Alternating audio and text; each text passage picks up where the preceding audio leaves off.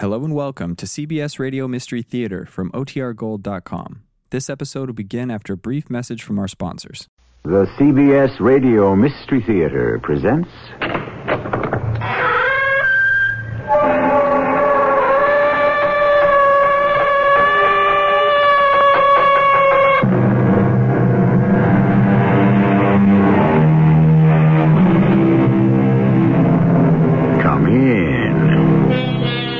Welcome. I'm E.G. Marshall. Above our heads, a myriad of airplanes trace their contrail patterns in the sky. Beyond them and the stratosphere, countless satellites ride their fixed orbits. We have conquered the air. We are reaching towards space. But on a globe, 4/5 of which is covered by water, beneath the surface of the restless sea lies the real unknown. This story will take us there. I've made up my mind, Steve. It's up to you to decide. What's to decide? Count me in, Mr. Hunter. That's what I need to hear. Oh, one more thing. The name is J.C. Partners. Can't be strangers. We live through this one, we won't be. Anything this big, one way or another, none of us will ever be quite the same.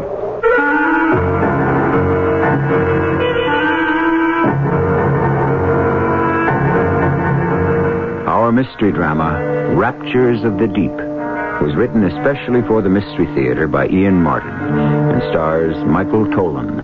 I'll be back shortly with Act One. Grease stain, oil stain, mud stain, and chocolate.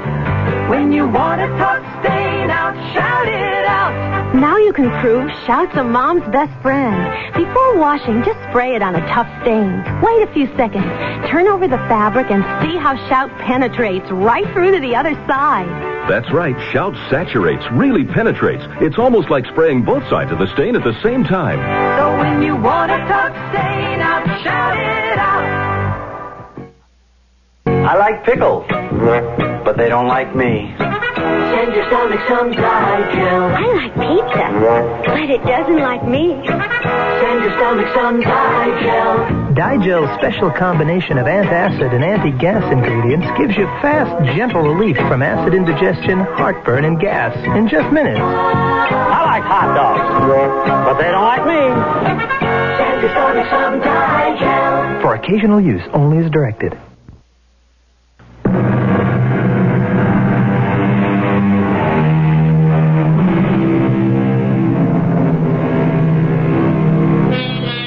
There is a vast difference between the mysteries of the sea and those of the infinite space beyond the envelope of air that surrounds us.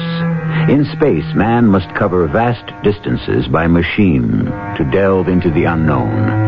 Under the sea, machines can travel and observe, but there is so much terrain, so much life, and movement is so limited that eventually only man himself, unencumbered, is the ultimate explorer.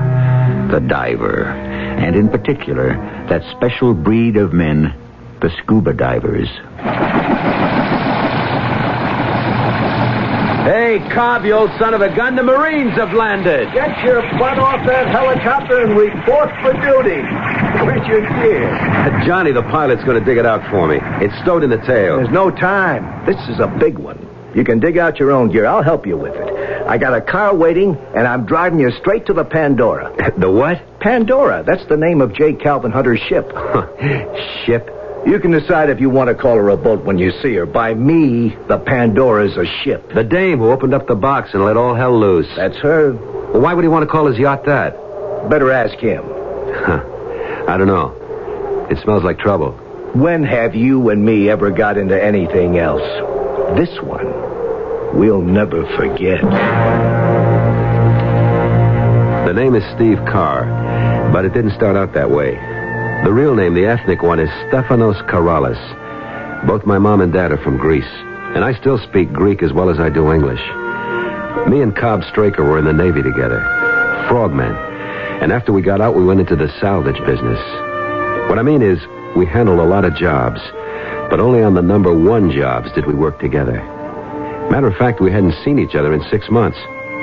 I'd been working on some offshore oil rigs around Galveston, while Cobb had been keeping a finger on the pulse of what we really care about. Buried treasure. He stayed with the firm's base in Freeport, Bahamas. We had a lot to catch up on in the car. So Galveston worked out? Yeah, finally. What happened to your cake? Oh, we found the Estrelita okay. In about 40 fathoms. And? Just the ribs. And pretty well broken up. The keel was still there and enough of a stern to identify her. 2 cannons. One eaten away so badly it was scarcely worth raising. The other in fair condition. But the treasure? Who knows, buddy boy? You fish around the Bahamas, the Caribbean. A lot of folks might have been there first. Or storms, drifting tides, or maybe she didn't have gold aboard in the first place. Well, the hazards of our business. So tell me about this prize pigeon. J. Calvin Hunter? No. Why not? Because I want you to set up and listen to him yourself. This could be big, Steve. Really big. Or just so much hogwash. I want to let you judge that for yourself. We hadn't far to go to the wharf where the Pandora was moored. Cobb was right. This was a ship in every sense of the word. She was almost 200 feet overall, beamy, and for sure well over 2,000 tons. One glance at her silhouette told me she had every kind of device to handle deep diving, and the equipment to go with it. I felt a tingling anticipation. I could sniff an explosive future. We parked the wagon and unloaded my gear. Mr. Hunter was waiting for us on the fantail. He was taller even than Cobb, but thin, all whipcord and steel. He had eyes like bullets that shot out from under heavy, dark eyebrows. You made good time. This is Steve Carr, Mr. Hunter. He's almost as big as you are, Cobb. Not quite, sir. How do you do? Welcome aboard the Pandora, sir. Sit down. Well, now, did Cobb brief you on what all this is about? No, sir. He wanted to let you tell me yourself. So you could make up your mind whether or not I was a nut or not, I didn't say that, sir. No, I did. And I'll lay you 100 to 1. Cobb did also. It's a beautiful ship, Mr. Hunter. Well, it ought to be. Cost enough. But it's going to pay for itself one of these days. Why do you call it the Pandora? Because once I decided to have her rebuilt, I really opened up a can of worms.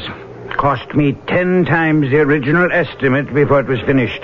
A regular Pandora's box of troubles let loose. I was beginning to think she was jinxed. Then why saddle her with the name? It suited my whim. Besides, after Pandora opened the box, all the evils and bad luck were let loose on the world. Do you know the one thing that was left? No, sir. Hope, according to some versions of the legend. So, that's good enough for me. We're going to need a lot of it where we're going. Just where is that, sir? I'll make it short and sweet. In 1663, April of that year, the Spanish sent out a convoy guarded by their heavier ships of war bound for Spain. While it was carrying some valuable cargo, it was merely a decoy, as all the supposed merchant ships were heavily armed. To decoy the British into attacking? Right. A decoy for what, sir? First off, to try to lure enough British and French privateers into destruction and clear the seas. And second, to draw away attention from a real prize. Right, Steve. The Alhambra. A colossus of a merchant ship that they had built, which was loaded to the waterline with gold, silver, and precious jewels. The value, even then, was in the millions. Today, it could at least run to $500 million, perhaps more. They sent her out alone? No. She was convoyed by 2 smaller men of war, and she took a different route. But either the British and French weren't fooled, or enough of them were smart enough to smell a rat. No, they were fooled. Most of them. But not 3 heavily gunned British privateers who were lying in wait for them.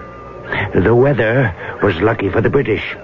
They came out of a fog bank and sank the first man of war without taking a broadside in return. Then they turned their attention to the second, and with a bit more trouble, sank her. But when they turned to take their prize, they had a blow. She'd slipped away in the fog? No. She was too big and lumbering to elude them. So instead, the captain, following his sealed orders, commanded everyone into the boats and lit a fuse to gunpowder charges that had been set for just such an eventuality. He blew his ship out of the water? Not quite. He blew the keel and half the bottom out of her, and she foundered and sank like a stone. Huh. Right off the coast here somewhere. That's my secret. I have a lot of them, because I have to be careful, gentlemen. My captain, for example, has his coordinates. He knows where to sail, but not why. You boys know why, but not where. And nobody but us three knows what I'm after. How do you know all this, Mr. Hunter? Money. Beg pardon? It buys a lot of information. A little here, a little there. Till finally, I could put it all together. But how can you be sure the information is legit? The captain of one of the British ships was one of my more colorful ancestors. He kept a very full and detailed log, which has been preserved as a family curiosity for the 10 generations since it was written. You know where the ship went down? Exactly. 300 years ago. And at what depth? That I don't know. With luck, it could be one side or the other of the trough. Which trough? That would be the start of telling, wouldn't it? Until I know you're committed. Well, what do you say, buddy? Heard enough? No. How do we split? And that's simple. Since I'm paying you your regular salvage rates, I carry all the financial risks. But I'm not greedy. 60% for me. You split the other 40 as you will. If there's anything to split. That's very generous, Mr. Hunter. Well, it's worth it for the very best. The tide is turning. We should sail with it, if we can.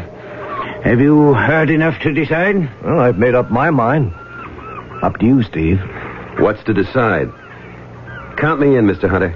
That's all I need to hear. Oh, one more thing. The name is J.C. Partners can't be strangers.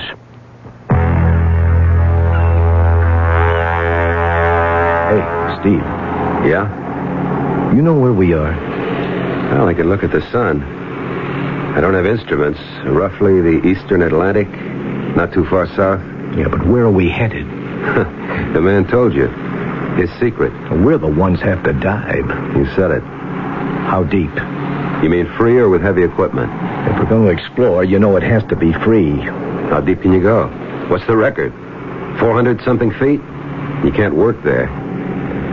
What's the problem? Like right now, I think we're over the eastern trough.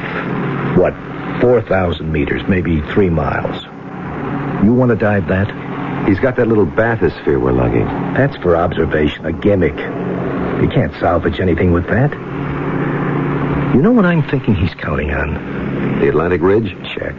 The Azores, the Canary Islands, something like that where the ocean bottom is within reach. Wherever that is. Maybe we'll turn up the lost continent of Atlantis or something. Who knows?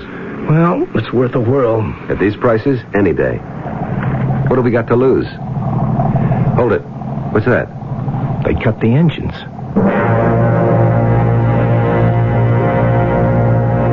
We had dropped anchor in 25 fathoms. That's a long way down. 6 feet to a fathom, 150 feet. Everyone was out on deck when we got there. It was just at sunrise, maybe 4:20 in the morning. J.C. signaled us. He wanted us down in his quarters. There was coffee there, and a large chart on a table marked out in a grid. He pointed to a dot in the middle. This is our position right here. You and Cobb will take sectors and scout them. We'll use marker buoys to indicate what has been searched. Blue. With the red one, in case we turn up what we're looking for. Now, when do we start? How about this morning? Just what I wanted to hear. Suit up. Let's get going. You going over with us, J.C.? No. I'm a little old for these depths. Well, maybe we all are. Now, look. We have a decompression chamber, I want you to take the least amount of time on the bottom that's safe. If it's too deep, we'll helmet you and put you on the air compressors. It's deep, all right. How long will you be down? Oh, something like an hour and a half, figuring we spend 30 minutes maximum at 160 feet odd. Well, it'll take 45 minutes staging out on the way up to beat the bends. Okay, don't push anything. We've got all the time and most of the money in the world. I have a syndicate backing me. Now, be careful. Our middle names. Ready to go, Cobb?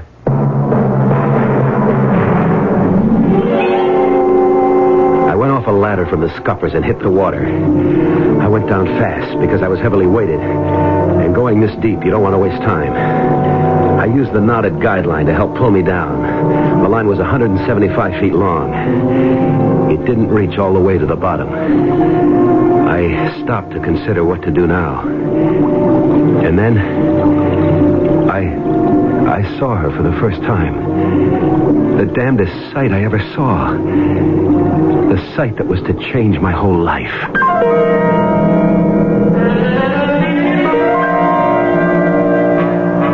What does a young man see in the ocean at nearly 30 fathoms deep that will change his life? And whatever it was, what does the term her mean? A female of some species? Or a female of the species? A woman?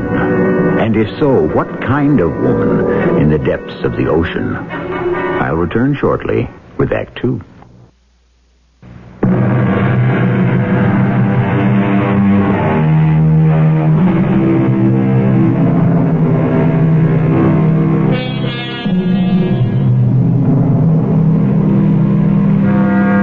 Steve Carr has encountered whatever strange phenomenon has swum into his view far beneath the surface.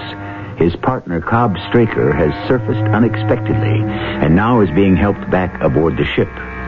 His relatively sudden reappearance has been a surprise to everyone aboard, and J.C. Hunter is the first to lend him a helping hand, reaching to take his fins as he shucks them in order to climb the ladder back aboard.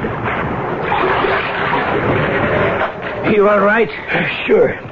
I came up because there's no point to the dive. What do you mean? Adams, take Mr. Straker's equipment. Help him out of the tanks. I don't know what your anchor hook snagged, but it must be some kind of a hill or mountain. What do you mean? Well, we've got 175 feet out of weighted guidelines, but mine at least still don't reach bottom. Once I got to the end of the line, I chickened out. I wasn't going any deeper on my own. And what about Steve? He's still down there. Well, maybe he's lucky. He hit a slope or something. I'll catch my second wind till he comes up. Maybe we can replot this whole dive better. How long will he be? Well, any minute now, unless he narked out. He what? Nitrogen narcosis. Raptures of the deep. A sort of deep-sea drunk. Complete euphoria, and you lose all track of time. Hey, he went down before me. Where the devil is he? Maybe you'd better go down after him. Well, if he doesn't break water in the next couple of minutes, I sure as shooting will. Oh, there he is. Well, where you been, jerkola? What do you want to do? Give us all the hides? You all right? Just cutting it. You want to gas me aboard, Cobb?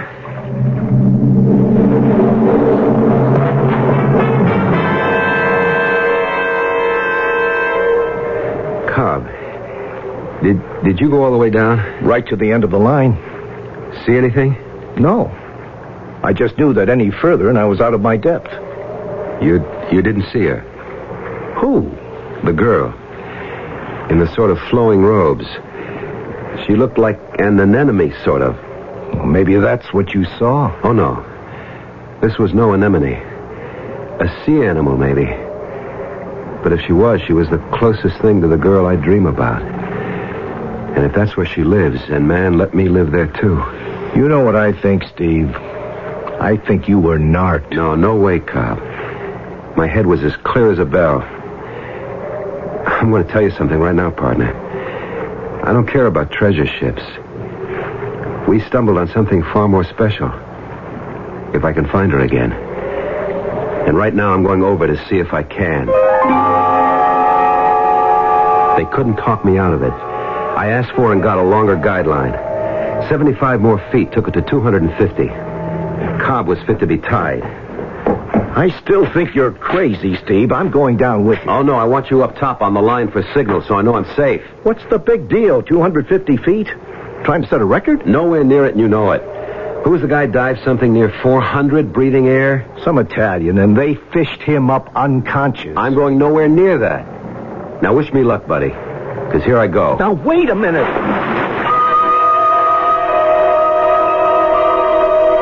I went down the guideline, hand over hand, like a circus flyer climbs to the trapeze platform. I wanted every minute I could have on the bottom, if I ever got there, or wherever I ran into her again, if I ever did.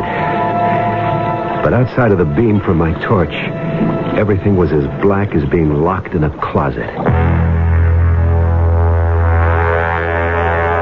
Where is he, Cobb? Last signal he gave me was at 225. Fruithead, it's too deep for free diving. Signal him to come up. Well, what do you think I've been doing? Hold it. He just reached the end of the line. Well, at least he ain't going no further. I don't know how long I hung there, but at last I gave up. It was too dark to think of leaving the line, not without some ground underneath to read.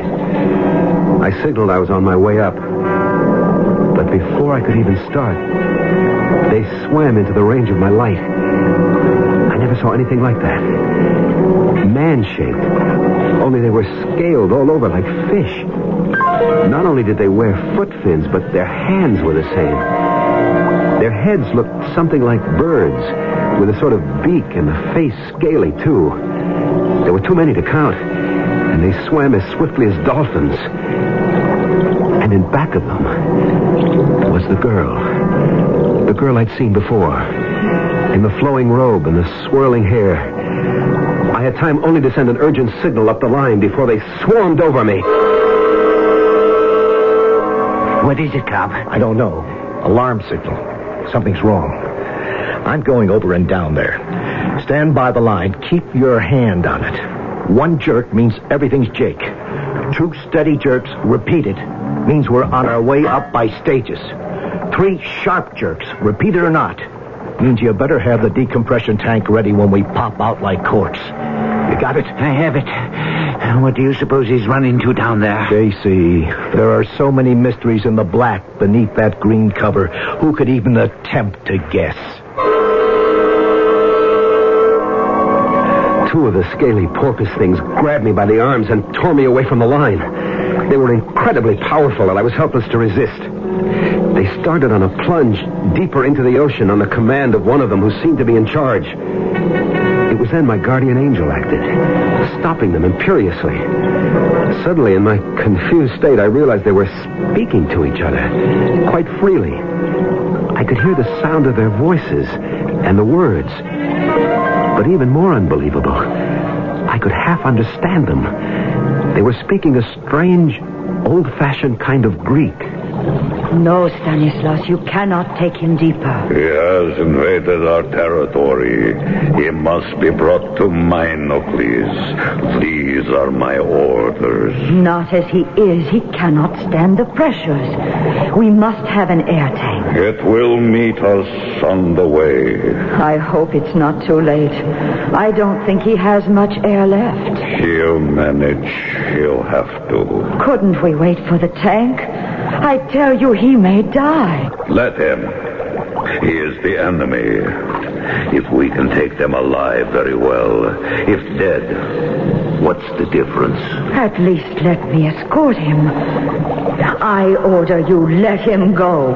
He is my prisoner. I was in a daze, my mind suspended in shock as my body tried to take these huge depths. How was it possible these strange entities could speak to each other freely? Then I thought of fish, and more than that, dolphins and whales who communicate without problem. I wanted to pull the mouthpiece out and try to speak myself, but I knew I was not adapted for that. But most of all, I was amazed that by the accident of birth, I had the ability to understand these creatures and the arcane Greek that they spoke.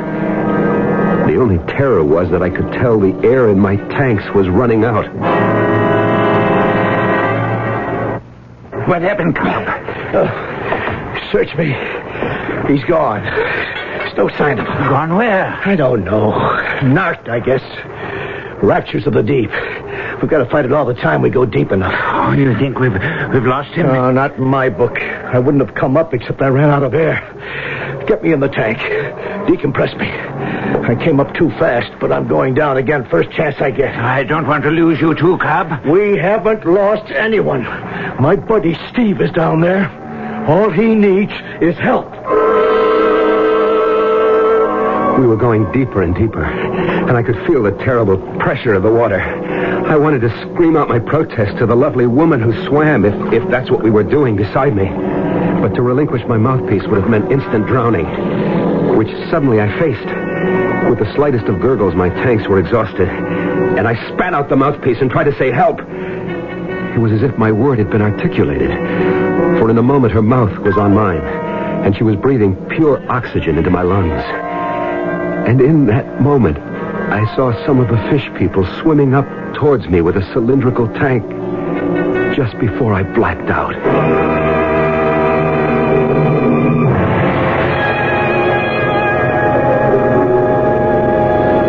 When I came to, I was lying on a kind of couch on the inside of the tank, and beside me was the girl, woman, the apparition or whatever she was.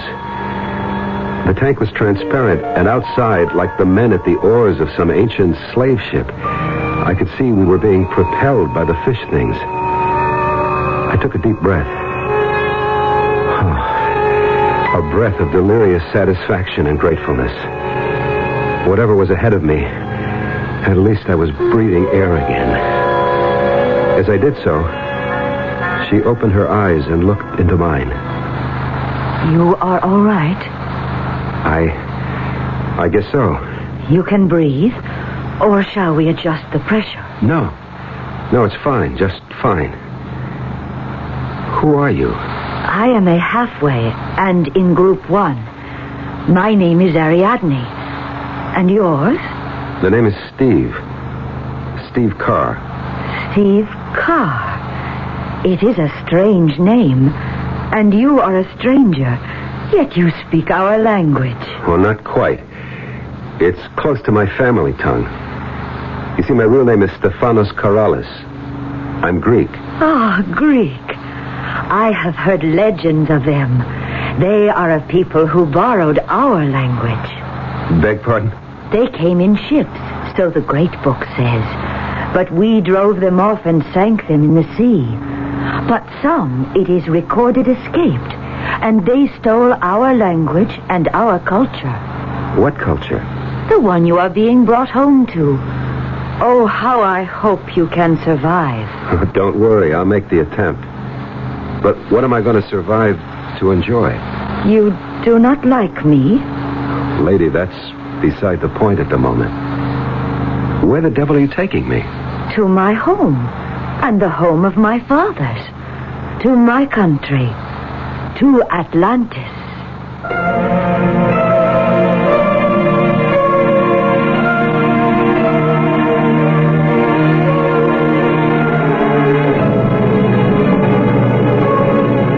One of the world's prime mysteries.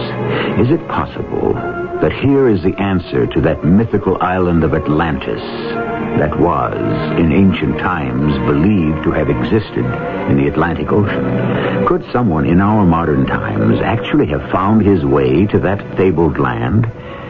I shall return shortly with Act 3.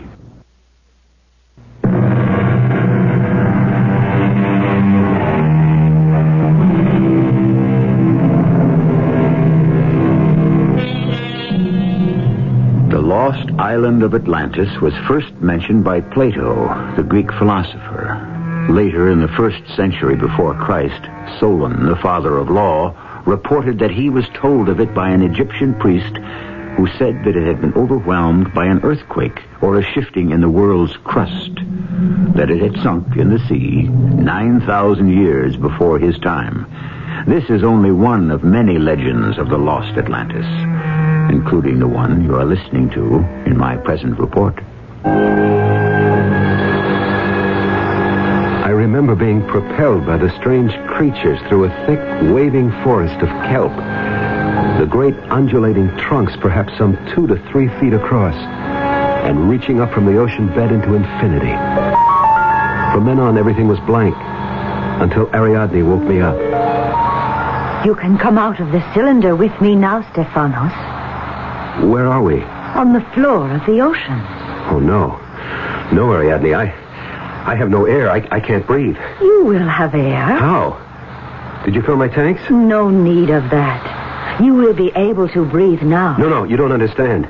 I can't breathe underwater like you people. Oh, but halfways like me can only breathe for a limited time. Only the androcytes are adapted fully to breathe underwater. The androcytes? The men fish? You see, they are no longer here. Where is here? In the home place. The island under the sea.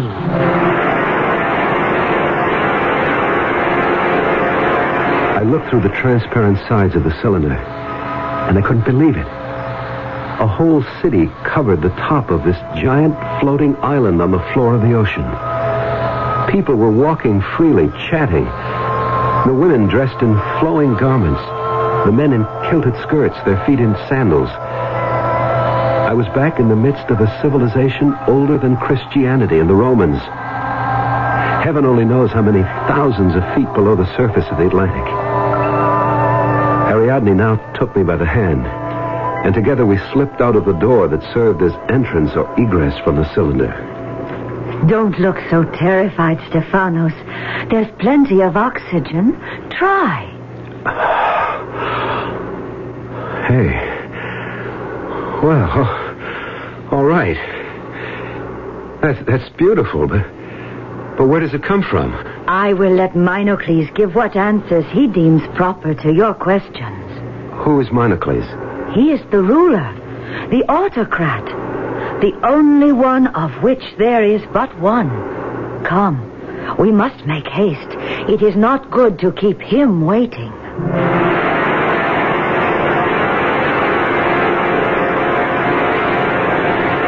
I have brought the outsider, Minocles, as you commanded. Bring him forward, that we may talk. Welcome to Atlantis. What is his name? Stephanos. He is Greek? I know of Greece. You came in your ships and we sank them. When was this, sir? Time for us is different than it is for you. In your terms, let us say in centuries. Perhaps 12,000 of them ago. 12,000? More or less. Before the sea closed the waters of its doors above our heads and we became the lost Atlantis. What happened, sir? You may call me Minocles. I do not know this other word. Was it an earthquake? At the end, yes. A convulsion of the earth that plunged us forever beneath the water. But how could you have lived? We had our warnings. Oh, yes, we were warned. How? In the second passage of the seasons after I was named as autocrat, 2 significant discoveries were made which were to preserve us even in the face of disaster. One was that our island had begun to sink slowly, and that our civilization was doomed unless we could prepare to adapt. Come with me. Once I could look from these heights across Atlantis to the sun setting on a sea that stretched beyond the wall about our island. The wall? You see? Stone piled on stone and sealed stone to stone to shut out the encroaching waters. Like Holland and the dikes. What do you say? Just another people who had to shut out the sea. Like us? No, not like you. They never sank into it. What did you do when that happened? First the wall, and then the dome. I don't understand. Look up, Stephanos. From the top of the wall, arching above us, we are sealed in one huge envelope. A giant sort of plastic bubble. You live in the opposite of a goldfish bowl. A world of our own. Within this protected area, we manufacture the breath of life. How? By pumps, which extract the oxygen from the sea, very much as fish gills do. But how long did this take to build? We had 1,000 times the wheeling of the seasons. 1,000 years? Long enough to be ready for the convulsion that cast us to the bottom of the sea. How do you live? What do you feed yourselves? We had to adapt a breed, a phylum, which could cultivate our sea farms outside the protection of this, what you call, bubble. The androcides? Exactly. Simply a matter of selective breeding to reverse the process of man's rise to land from the mother sea. You mean they breathe like fish through gills and no longer can sustain life on air? Exactly. But why would they work for you? Couldn't they abandon you and make their own state? No. Why? Because they cannot reproduce. The secret of parthenogenesis. No man or woman or creature that you have encountered in our society was born. He, she, it was created spontaneously. The fabric built from some living cell taken from another. Cloning? What is that word? It means taking a cell from any given body, man or woman, then introducing it into the ova of a woman from whom part of the nucleus has been removed, and producing, after full term, a mirror image of the person from whom the cell was taken. Substantially correct. But that's a recent discovery. In your world, perhaps. It was a technique we perfected nearly 600 generations ago. You must learn to live with it. What does that mean? You are a fresh impetus for us. You bring new ideas and knowledge of wider horizons. Since you are to be with us, we must have you duplicated as soon as possible. My protests were waved away by the imperious Minocles, and in spite of Ariadne's attempts to calm me down, I was finally dragged away by a swarm of guards. The prison room in which I was confined was classic, and its dampness worried me because it brought back too vividly the immense pressure of the sea all about this relatively tiny bubble of air in the midst of the vast oceans of the sea. I don't know how she managed it, but Ariadne came to me. Ariadne. Shh. Not so loud. How did you get here? I have privileges. I am a halfway, but there is royal blood in my veins. What are we going to do?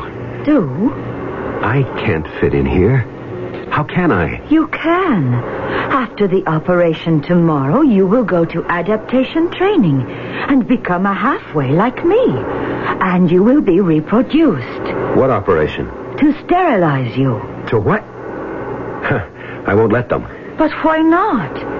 If you are to be among us, we cannot have someone who can reproduce at will.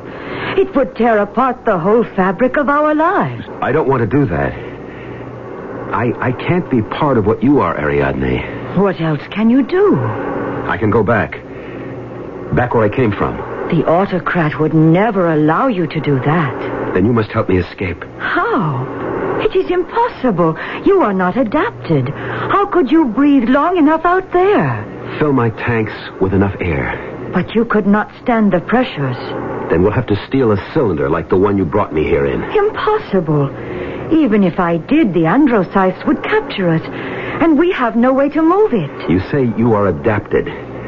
You could move us up high enough so that I could come out safely. There is only one chance. I must help you escape.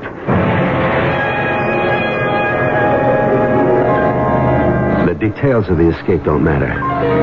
Somehow we got away and started up towards the surface. And we're lucky enough, or Ariadne was smart enough, that we didn't encounter any of the fishmen. Unerringly, she led me back to the spot I had left. How long ago? And there was my weighted rope, its knots climbing towards the surface and my world. I had my arm about her waist, but suddenly she squirmed free, and she spoke to me, while I was helpless to answer. Goodbye, Stephanos. I wish I had been born as you were. But we are from different worlds, and there is no bridge between them.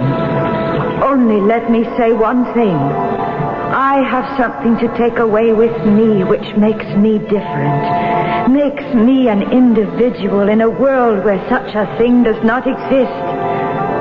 I am glad I knew that, even if only briefly. Goodbye, Stephanos. She darted away from me so fast I couldn't follow. Her loose robes billowing like a flower. I couldn't have followed her anyway, because suddenly the androcytes were all about seizing her and dragging her down. Some of them came for me, and I had no choice but to drop my heavily weighted belt and shoot to the surface in a haze of bubbles. Exploded out of the ocean as if I'd been a champagne cork. Cobb, there he is. It's Steve. He came up without being decompressed. Get that chamber ready.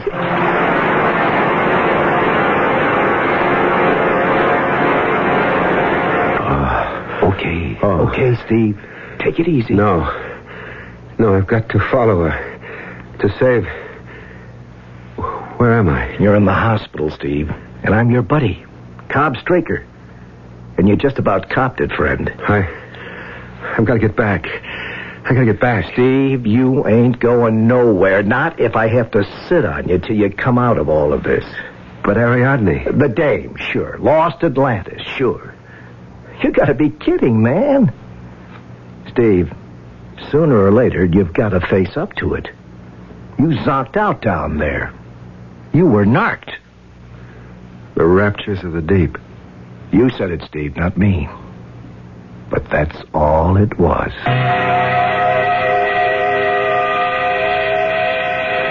It's what I've had to settle for. Leave it at that or end in a funny farm. But the memory of it, and of a girl named Ariadne, her hair and her loose garments stirred by the water as if they were the petals of a sea flower, will haunt me all my life. We never did find J. Calvin Hunter's treasure, but I found my own. I only wish I could have kept it.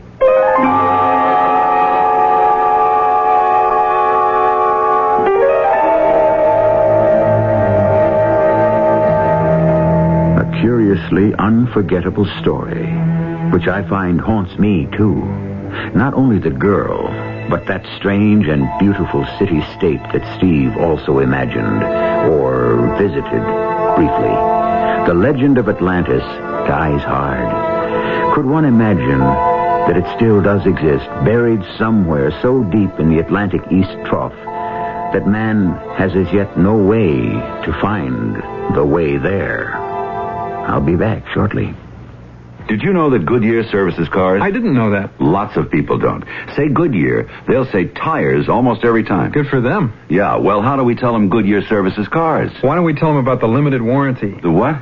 Tell everyone that if you get your car serviced at Goodyear, the service and parts are backed by Goodyear with a warranty good for 90 days or 3,000 miles. Oh, which? Whichever comes first. Oh. And if the work isn't done right, and you're more than 50 miles from where you got it serviced, you can take your car to any of over 1,500 Goodyear service stores, and they'll redo it at no charge. Say, that's a great deal. Yep. Look, I thought you said you didn't know Goodyear services cars. I didn't. I must have read it somewhere. Well, where would you read that? Probably in my warranty. Oh, yeah. Smooth out your rough-running engine with a tune-up at your Goodyear service store for just $39.88 for six-cylinder cars. Includes new points, plugs, rotor, and condenser. No extra charge for air conditioning or labor. Call for an appointment now. Price is slightly higher in California.